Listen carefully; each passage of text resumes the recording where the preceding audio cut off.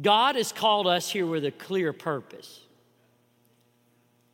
And God placed First Baptist Daytona Beach in Volusia County so Volusia County will know Jesus. The statement that we always want to say and know, we want to make it hard to go to hell from Volusia County. But here's the scary thought. The majority of Volusia County are not ready to stand before Jesus. We live in the 8th most lost region in the entire United States. More than likely, the neighbors that live around you don't have a personal relationship with Christ. So I believe God has brought all of us together for such a time as this to be the lighthouse to a community that desperately needs Jesus. First Baptist, I don't want to ever see us get sidetracked. I don't want to ever see us get weighted down in the weeds. I want us to be focused on loving Jesus Christ and loving our neighbor as Christ loved us. How many of you would believe, how many of you would say time is short? Wouldn't it be great if the rapture of the church happened before we got out of here? Some of you would be left though.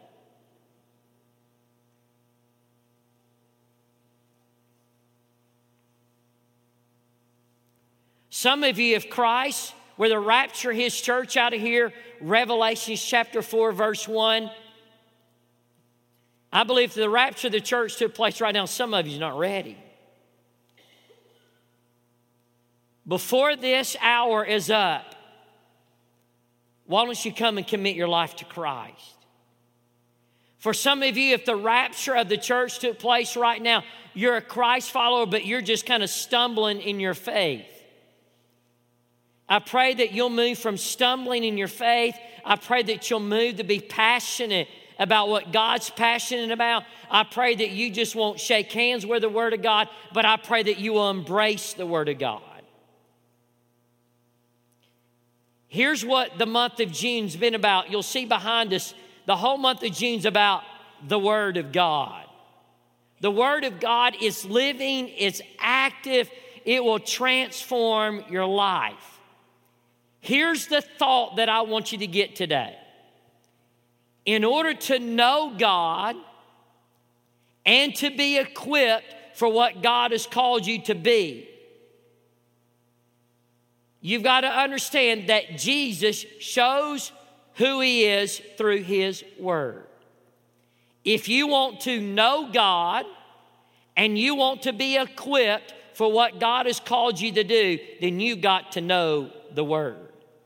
How many of you have ever been in a situation where you were asked to do something and you were not equipped for the task? How many of y'all have ever been asked to do something and you were not equipped? I mean, all of a sudden you get thrown into something and all of a sudden you realize, man alive, I am over my head. Well, I brought something with me today. I brought my snow skiing boots. One of the things our family loves to do. We love to snow ski, and every year we spend a week snow skiing. And man, we're blessed that we get to do an adaptive ski program that they bring professional skiers in from all around the world, in the United States rather. And Emily even gets to ski with a person who invented the sit ski.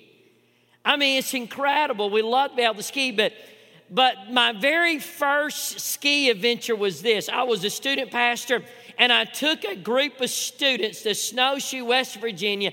I have never put a pair of skis on, Pastor Ken. I had never skied in my life. You know what I learned? It's a lot harder to ski than you think. You know, growing up in Chattanooga, you know, I was water skiing since a young age. I thought, man, if I can water ski, surely I can snow ski. Well, I learned a very hard lesson. I was not equipped for what I was about to experience. When we took those students, they take you through that first hour class. They tell you how to wedge so you can stop just a little bit. It's kind of a joke class, and they tell you how to get back up when you fall. And Amy and I took it with all the students. None of our students have ever skied. It was brand new for all of us, but man, let's go do this thing. So we took our little lesson. We go down the bunny slope a couple times. One of our friends said, hey, let's go down this slope. It'll cut us all the way across the mountain, and we'll end up way at this ski lift over here. Well, remember, two things I'm afraid of. First thing, I'm afraid of dogs. Second thing, y'all know, I am incredible. I cannot tell you how afraid I am of heights. So my fear has always been, when I get on that ski lift, what in the world am I going to have a panic attack, when I start going up. Never ski. Took that little lesson. Down the mountain we go. I really wouldn't say down the mountain. I would say fall down the mountain. I think the first time down the slope, halfway down that trail, I think Amy got the maddest at me in the 24 years that we've been married. She looked at me and said, how dare you make me do this? This is torture. Didn't you, Amy? She's sitting there halfway, cried, we're falling, it's miserable. But we hadn't got to the experience yet. We finally made it down to the bottom. Then it was time to get to the ski lift. First time doing the ski lift. Here it comes down, it just circles around. All you got to do when this thing comes, comes around, you just sit on it, nothing to. So, here I'm up there, I got my poles. I'm trying to do this and not fall in the ski line. You're trying to do all that. You go and you stand at the marker and that chair's coming around. Now it's your turn. You need to scoot up, scoot up, scoot up, scoot up. Here's the chair coming, here's the chair coming, here's the chair coming. But on this lift, it just wasn't an ordinary lift. It wasn't a lift that just kind of took off like this. When that chair came around, it hit you, it took off pretty fast in the air, So here that ski lift's coming. My heart's beating 1,000 beats a minute. I've never been on a ski lift. I didn't know what the experience. I didn't know if I was going to pass out, if I was going to panic, what was going to happen. The chairlift's coming. Here it comes around. Amy is there. She's ready. She's all cool, calm, and collected. I'm in a panic. I don't know what's going to happen. Am I going to pass out? I'm going to have a panic attack. What's going to happen? Here comes the lift. And the next thing you know, I fall as the lift, and I go underneath the chair. Did I not? The chair's coming, I fall. I go underneath the chair. And the only thing I know how to do as I'm falling on the ground, I'm underneath the chair. All I have to do is take both my arms and reach back and grab the seat of the chair. So I grab the seat of the chair. The guy's there just working on, he's a kid, 18 years old. They're paying $6.25 an hour to be there. So he's not really paying attention that much. So here I go. And the chairlift takes off, and here I'm going. I start going like this, and I'm going, and I'm holding onto this chair. Next thing you know, they finally stop it. When they stop at the chair swinging. So here is your pastor holding on the bottom side of this chair, and I am swinging back and forth, dangling in the air. What is Amy doing? Screaming at the top of her lungs. I think everybody in Snowshoe, West Virginia could hear Amy scream, help! She's screaming, I'm panicking, I don't know what to do. I'm dangling off the bottom of a ski lift. I'm holding on for dear life. Have you ever seen one of those movies, and the little finger starts to slip, the next finger starts to slip, the next finger starts to slip. So I'm thinking, oh, Lord Jesus, I'm going to die right here off this ski lift. They stop, they bring all the rescue crew, they come and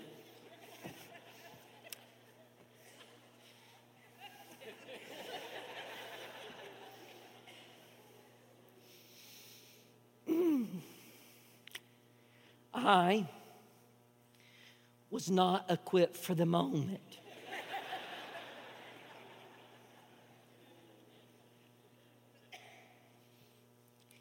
Here's what I know, though.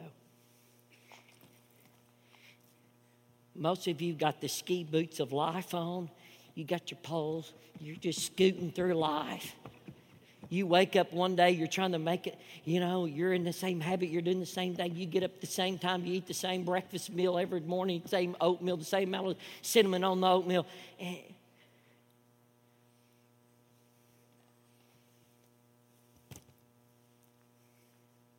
But you're not equipped.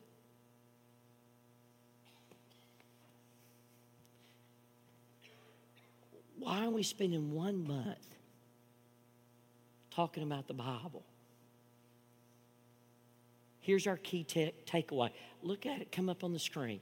Here's the key takeaway. Can you turn that slide for me? Here's the key takeaway. I can only know God, and I can only be equipped as He shows Himself to me in the Word.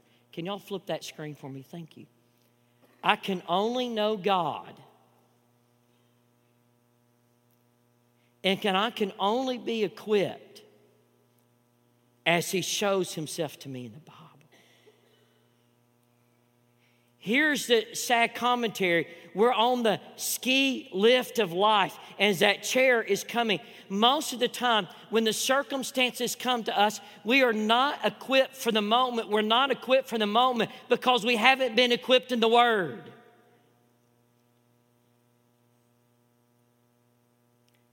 If you have your Bibles, turn with me to 2 Timothy chapter 3.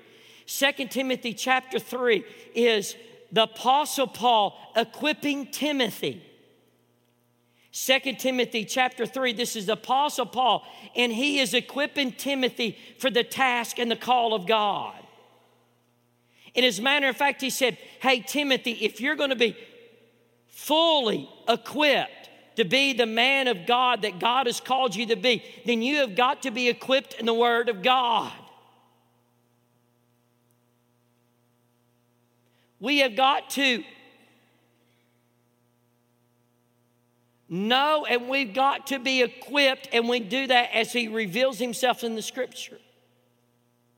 May I ask you a question? As Paul is writing Timothy, this young brother in Jesus, and Paul is mentoring Timothy, and I think it's such a biblical thing that a more mature person, the Lord is mentoring somebody else. I firmly believe, praise God, over these last 12 weeks, we've seen right at 100 people get saved in 12 weeks. But you know what I believe? These 100 people that have been saved in these last 12 weeks, I believe every one of them that are getting saved, we should be able to mentor them. We should have somebody that is coming alongside of them and mentoring them in the faith and growing them in the faith and teaching them how to share the gospel, teaching them how to pray, teaching them how to study God's Word. Do y'all agree with that? All right, thank you. You just signed up for our mentor program. Thank you.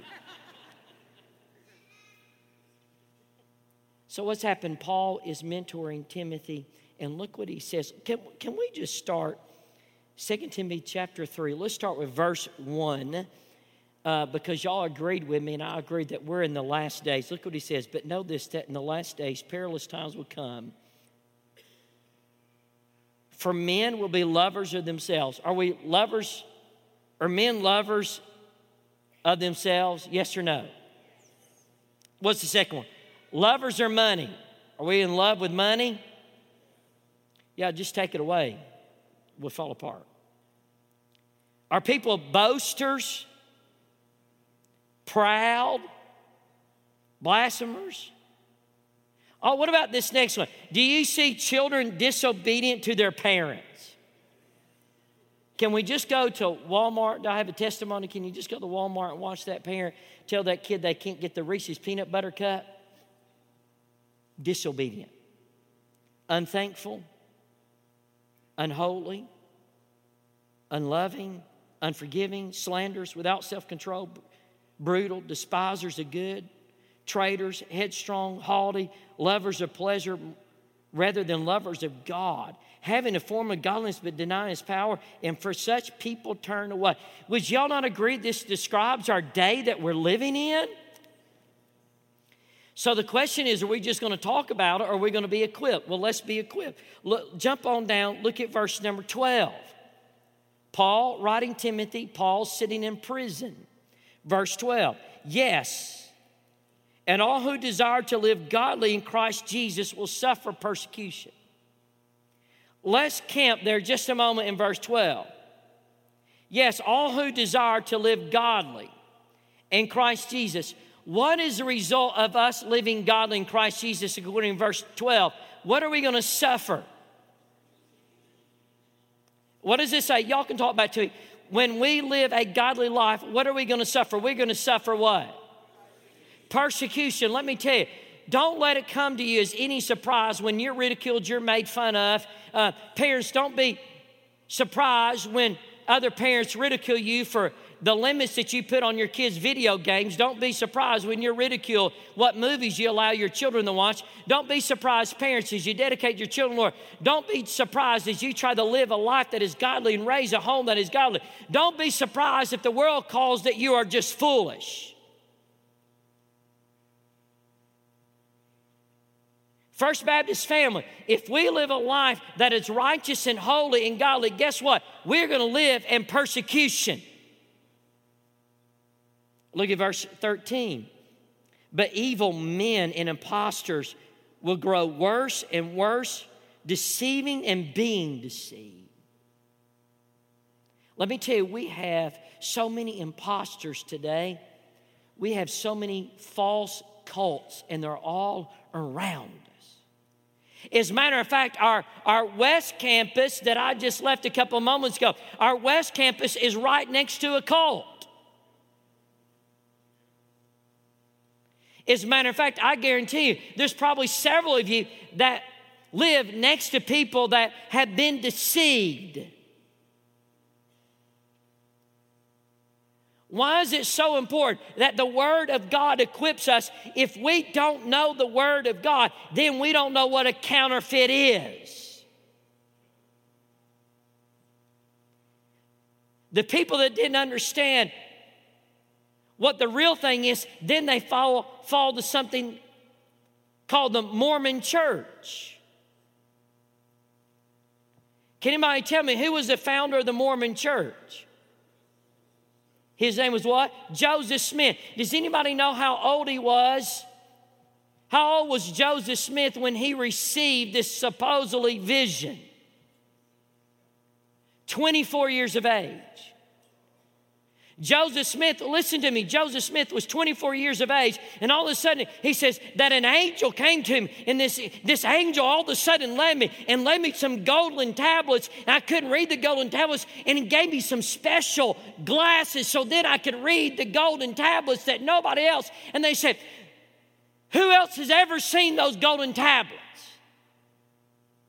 Have the golden tablets that Joseph Smith and the Mormon Church have built all their faith upon. Has anybody ever seen the golden tablets? No. Has anybody ever seen the glasses that he said that he had in order to read the golden tablets that nobody else could ever read? 24 years of age, 14 years later, he was dead. He was killed.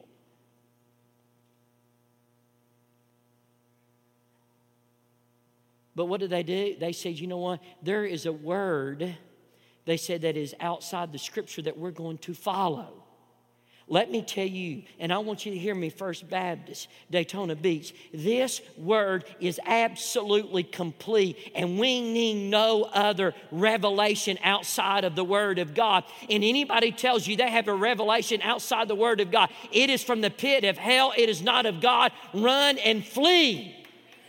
We will not go there. There's not another revelation. There's not another word. Everything that you need, you hold right here in your hand. It is complete. In order for you to know God and to be equipped by God, you got to understand the person of Almighty God. And you understand that through God's Word, because God wrote a book and He only wrote one book. Can we talk about Ellen White just a moment? What happened to Ellen White? Ellen White had supposedly a vision. And through all of these visions, she got a new revelation of God. And what do people do? Let's read this verse again. I want you to see this. Verse 13. But evil men and impostors will grow worse and worse, deceiving and being deceived.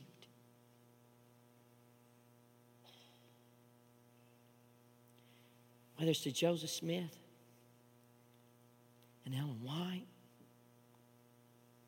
Let me tell you, I was at the Port Orange. We were here just a couple of weeks, and we were at Port Orange at the Spring Festival or something, and our church had a booth there. And as a matter of fact, for the Fall Festival of Port Orange, we're going to need some of your help. We're going to have a couple of booths at Port Orange. I mean, the whole city of Port Orange comes to the Fall Festival. As a matter of fact, they've asked us, the city of Port Orange have asked us that we will be the one that will do the church service on that Sunday morning for all of Port Orange as they're out there. So on Sunday morning for Fall Festival days, early that morning, somewhere in that morning schedule, I'm going to be preaching, and we're going to be preaching the whole city of Port Orange, and we're going to tell them salvation is found in one person, and that person is the name of Jesus Christ. And we're going to tell them every soul of Volusia County matters. You might have had an earthly father that said you don't matter, but I guarantee you all of us have a heavenly Father that says we matter.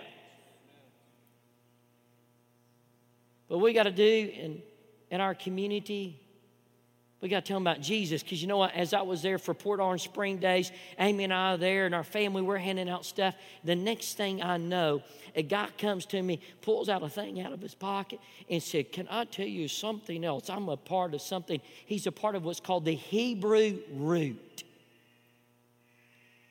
This man started going, "Oh no, a part of the Hebrew root, and this is what you got to do. It's just Jesus is not enough, that you got to obey all of the commandments. You got to do all the Old Testament stuff. You got to do all this stuff." He had all these pamphlets. He's going through all of the community there at the Spring Festival days, handing all this stuff out, telling us we're wrong and all that. We got some friends from Chattanooga, Phil and Catherine. Our two families watched one of our dearest friends, one of our dearest families that would sit about where we sat every week with Phil, Catherine, who got messed up in the Hebrew root. And we watched them just get ripped away from church because of it. And we have cried over them. We have wept over their souls, and we still do. We still keep in contact. Our kids do with them. Because you know what? They were being deceived by something that was not right. Can I tell you, when somebody adds something outside of Scripture or takes Scripture and twists it, run and flee. You're being deceived. It is not of God.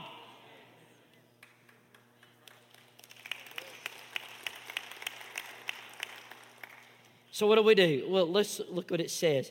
Verse 13, evil imposters.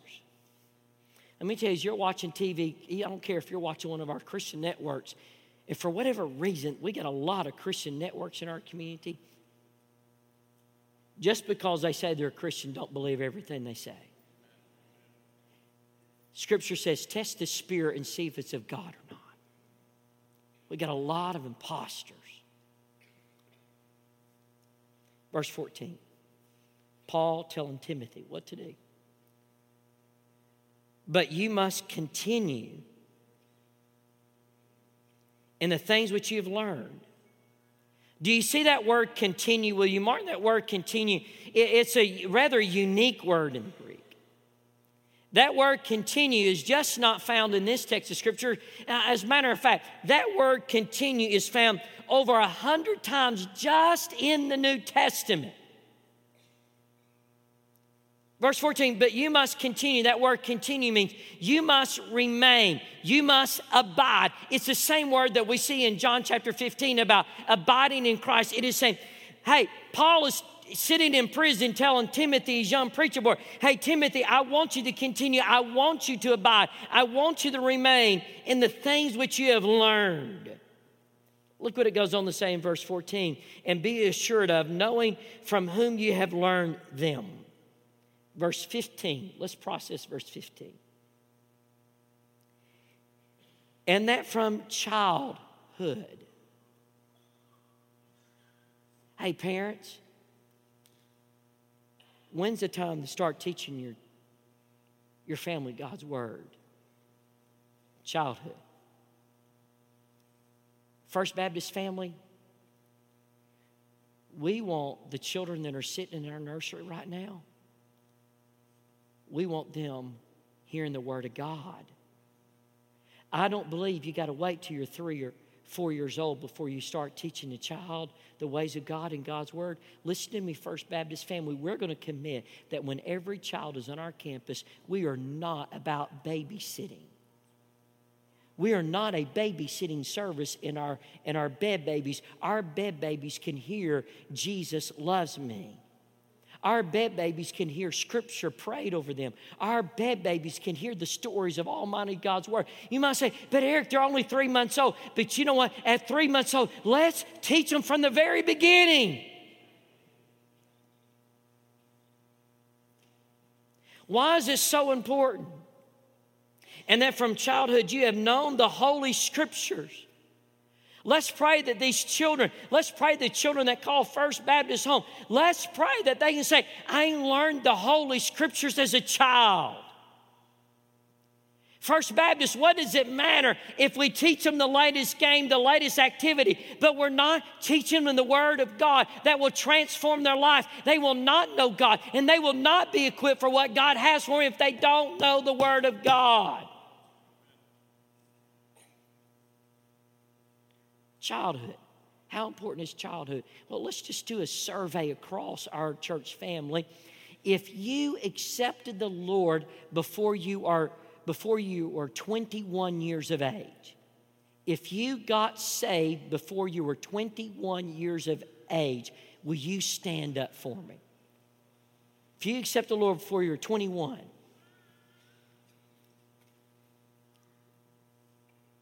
all right, somebody tell me, what percent is this? What do they say?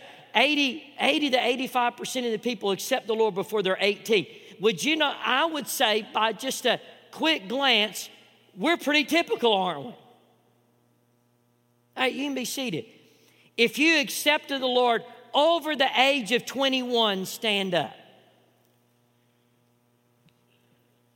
Wow, praise God. Praise God for you. You be seated.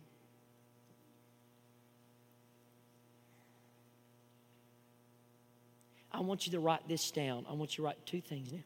Write the number 14/21. 14/21. You might say, Pastor Eric, why do you want us to write this down? Here's a reason why. 14/21. Just follow me just a moment. Don't lose me on this. Over the last 10 to 15 years in missions, we have been focused on what's called the 1040 window. How many of y'all have heard of the 1040 window? The 1040 window, that's where the International Mission Board, and Amy and I and Lowell and Denise, we were at the Southern Baptist Convention all this last week, but the 1040 window is that region of the world where such a majority of the population of the world lives, and we've put most of our mission emphasis in that part of the world because most of them have never heard the name of Jesus. They have, a lot of them don't have a Bible in their language. We've been putting a lot of emphasis there. But in the United States of America, I believe there's growing a new emphasis, and I put 14/21. Focusing in on reaching the students that are 14 to 21 years of age in America. Just like we've been focused in on, and we've put so many resources reaching the 1040 window. First Baptist family, we have got to put our resources in the children, and we've got to put our resources in our teenagers that we reach them in the gospel of Jesus Christ. We have got to continue to put an importance on those children and upon those teenagers that we fill them with the Word of God, that they are equipped for the task that God has called them to do. It's what Paul's telling Timothy back in verse 15, and from your childhood you have known the Holy Scriptures. What do the Holy Scriptures do? Somebody read ahead in verse 15. What do the Holy Scriptures do for us? Which are able to make you what? Wise. As the devil is throwing all these fiery darts at us, we got to be wise. And how are we wise? Paul's telling Timothy, the Scripture. That make you wise for the salvation through the faith which is in Christ Jesus. Verse number 16, and I want you to write this down. Number one, we're just getting started, but I'll be quick. I'm having fun. Number one, write this down, the nature of the Bible. This is a beautiful text of Scripture. As a matter of fact, this is probably one of the clearest places in the Bible that it tells us the inspiration of the Scripture and the application of the Bible. You're going to see in verse 16 the inspiration of the Bible. In verse 17, you see the application. You really see Paul telling Timothy and marries these two things together real quickly. What does he say at the beginning of verse 16? All Scripture is given by what? Inspiration of God. Write this down. What is the nature of the Bible? Write these 4 words down. The nature of the Bible is, number 1, it is inspired. What does that mean? Inspiration of God. It very simply means that God's Word is God-breathed. That is the very best translation of it. All Scripture is given by inspiration, that all Scripture is God-breathed. It means when you're reading God's Word that it is God's breath to you. It means when your Bible is sitting on your shelf that it is God-breathed. It means when you are obeying God's Word that it is God-breathed. It means when you are disobeying God's Word, it is God-breathed. It means when you are believing God's Word, it's God-breathed. It means when you are not believing God's Word, it is God-breathed. Can I tell you, my church family, this book that you hold in your hand, it is inspired and it is God-breathed. Second word, plenary. All the Bible is inspired. Plenary, if I can say that right. Plenary. All the Bible is inspired. It is full and it is complete. That is a very important thing to know. We don't want to be like Thomas Jefferson. Do you remember Thomas Jefferson that we studied in our history class, had a great influence on our nation? Have any of y'all ever seen a Thomas Jefferson Bible?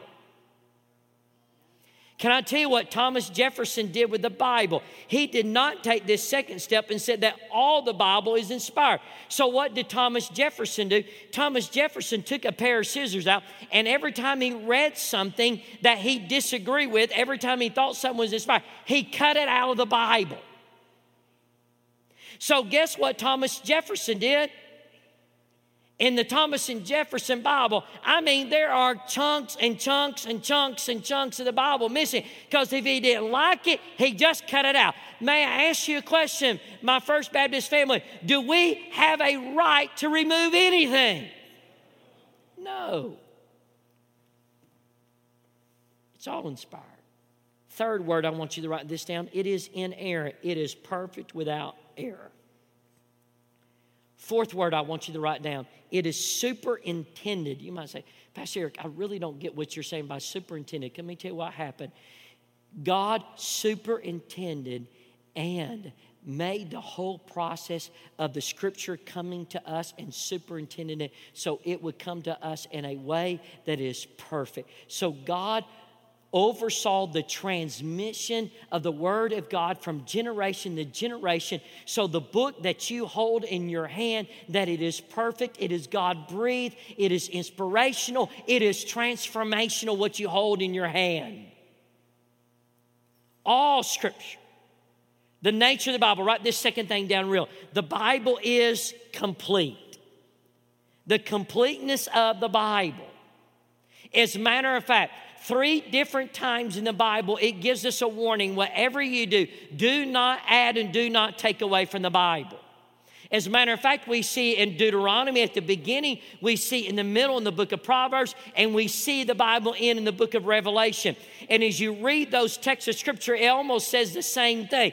The same warning is given to us 3 different times.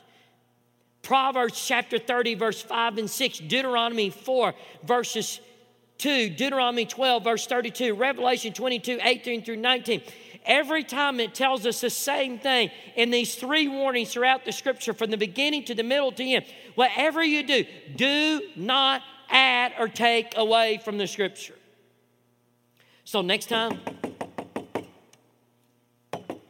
they knock on your door and they say, we have another testimony of God.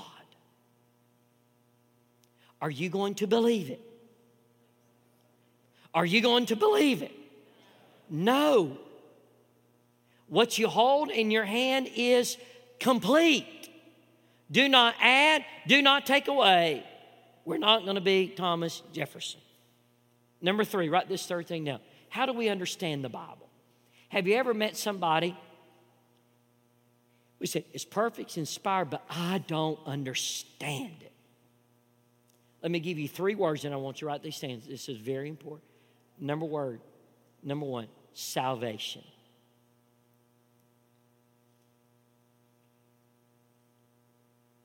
You will not understand Scripture until you're saved. Turn in your Bibles, hold this place right here. I want you to see this. Go to 1 Corinthians chapter 2. I want you to see this. 1 Corinthians chapter 2, verse 14. 1 Corinthians chapter 2, verse 14. And you're going to see this. The natural man that is not saved, they do not have a discerning spirit and they cannot understand God's word. That's when you hear somebody spouting off at the mouth, about Scripture. And if they're not saved, they can't understand it because the natural man cannot understand the spiritual things. Look what it says, 1 Corinthians chapter 2, verse 14. But the natural man does not receive the things of the Spirit of God, for they are foolishness to him. Nor can he know them because they are spiritually discerned. Turn over to 2 Corinthians. Look at 2 Corinthians chapter 4. 2 Corinthians chapter 4. Look at verse 4. Until a person is saved, they are the natural man and they cannot understand spiritual things. So quit trying to expect a lost person to understand spiritual things. They can't understand it. Look what it says in 2 Corinthians chapter 4, verse 4. Whose minds the God of this age is blinded, who do not believe lest the light of the gospel, the glory of Christ, who is the image of God, should shine on them. You cannot understand God's word until you are saved. Second thing right now, write the word Spirit. The Spirit. It is one of the roles that the Spirit, and we're going to be dealing with this in the month of July, the role of the Spirit. The Spirit of the living God empowers us, enables us so we can understand Scripture. 1 Corinthians chapter 2, verse 12. 1 John chapter 2, verse 27. God places the Holy Spirit of God. We are sealed with the Holy Spirit, and because we're sealed with the Holy Spirit and the Holy Spirit dwells within us, God has given us the Holy Spirit to be our helper so we can understand God's word. Third thing, we got to study it. Knowing God's word is hard work. How many of you have ever prayed to God when you're about to have a final exam? How many of you have ever placed a book over your head and you slept and said, Dear Jesus, let the words of this book go in my mind as I sleep tonight? I mean, have you ever put it under your pillow? How many of you have ever, you're studying, next thing you know, you're sleeping, you're drooling all over that book and you're saying, oh God, move these words from this book into my mind. It doesn't work that way. And if this word is going to be in you, you got to study. That's why the Scripture tells us in 2 Timothy 2:15, study to show yourself approved. Can I tell you, you meet that person, you think, man, they are like a walking Bible. They know it. They became a walking Bible not because they just put it underneath their pillow. They studied it and they sweated over it and they poured their heart and their mind and their soul into it. If you're going to know the Word of God, you got to jump into it. So what's the purpose of the Bible? Number 4, and I'm done. What's the purpose of it? Let me give it to you. Look back at 2 Timothy chapter 3, verse 16. Here we go. All Scripture is given by inspiration of God, and it is profitable. Here's the purpose. For doctrine, write this down. What's the purpose of the Bible? It should come up on the screen. Number 4, the purpose of the Bible. Number 1, to teach. The Bible teaches us. The word used here has often been translated in doctrine, means teaching. Second thing that God's word does for us, it reproofs us. What does that reproof mean? That it provides, that it steps in to our life and stops us in our tracks so we will do what is right. It corrects us. God's word reproofs us. God's word tells us, hey, what you're doing is wrong. Don't do that. Look at the third thing, straight from the text. I'm lifting it straight from the text. Profit for doctrine, for proof, for correction. That it provides for us how to make the right response. It corrects us. It guides us. You know, sometimes as a family, we'll go bowling. And, man, I grew up bowling. I love to bowl. My father-in-law is a great bowler. But when you bowl, sometimes for Emily, we'll put the bumpers up. Have you ever put the bumpers up? I love bowling with the bumpers because you never throw it in the gutter. You might bounce it around a little bit, but God's word for us, it tells us that it is profitable for correction. It's the bumpers. It keeps us between the gutters. Look at the fourth thing. Straight from this text of Scripture, it says, instructions in righteousness. It trains in righteousness. Why is all this happening? To know God and to be equipped by God, you got to be in the Word of God. Look what verse 17 says, and I'm done. That the man of God may be complete and thoroughly equipped. That word equipped means that that he is completely fit you, like when you're tailoring a suit. You go tailor a suit and they tailor it to fit you. Can I tell you, God's word is our tailor. God's word fits us and equips us for every good work. So here's my question.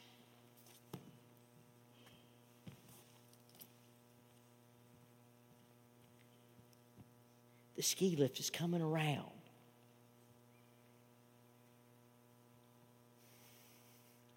If we're going to be equipped so we're not underneath the chair, you don't want to be there. Been there, done it. If you don't want to be hanging on the bottom of it, been there. You don't want to be there. If you don't want to be dangling the air and swinging back and forth as they call the rescue squad to get you down,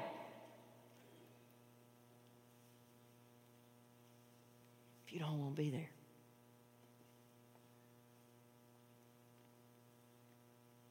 you got to be equipped in the Word. You might say, Pastor Eric, what's the invitation? Here's the invitation. First of all, to understand this, you've got to be saved. There's somebody sitting out here, you're not saved. In just a moment, I'm going to invite you to Christ. We're going to have the invitation. We're going to stand. We're going to sing. The pastors are going to be down front.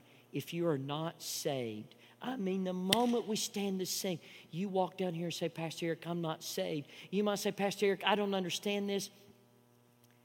I'm just here to sit with my father today. I just walked in from off the streets. I don't understand. If you don't understand, just come to one of these pastors and say, man, I don't understand this, but I know I'm missing something. If you're not saved, the moment we stand to sing, you come. What about you, Christ followers? In order to be equipped in this book, you got to walk in the Spirit. Here's the invitation for you. The moment that we stand, I want you to come and respond and say, Pastor Eric, and you come kneel at this altar and say, but I'm going to walk in the Spirit of God that I will not fulfill the lust of the flesh. For some of you, you need to make the commitment today. Christ followers, this is your day. Say, if I'm going to be equipped for every good work, then I've got to study it. I'm making a commitment. I'm going to study it and I'm going to know it. What's the Lord asking of you? Let's pray together. Dear Heavenly Father, we thank you for the freedom in this service this day.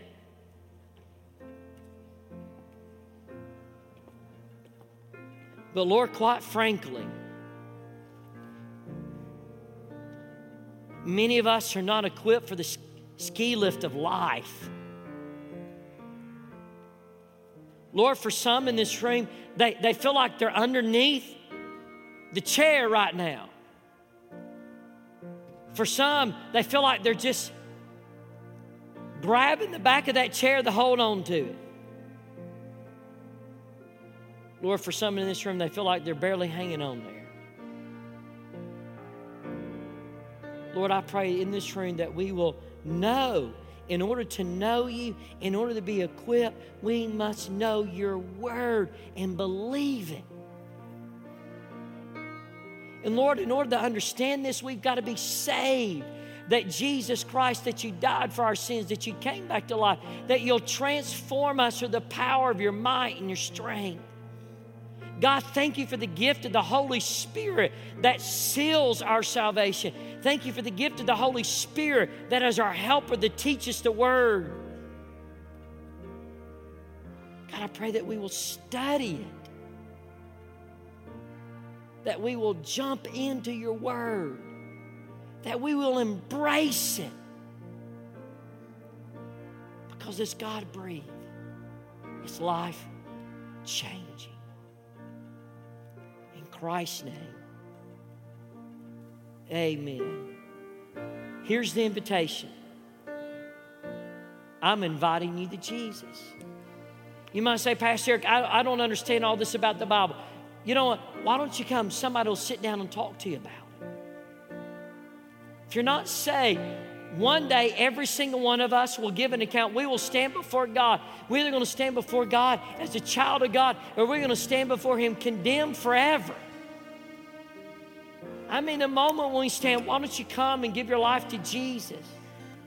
Why don't you, Christ follower, come and say, I want to walk in the Spirit. I want to live out Galatians chapter 5. I want to walk in the Spirit. I want to be led in the Spirit. I want the fruit of the Spirit to be in me. Why don't you today, Christ follower, make a decision. I'm going to study this word.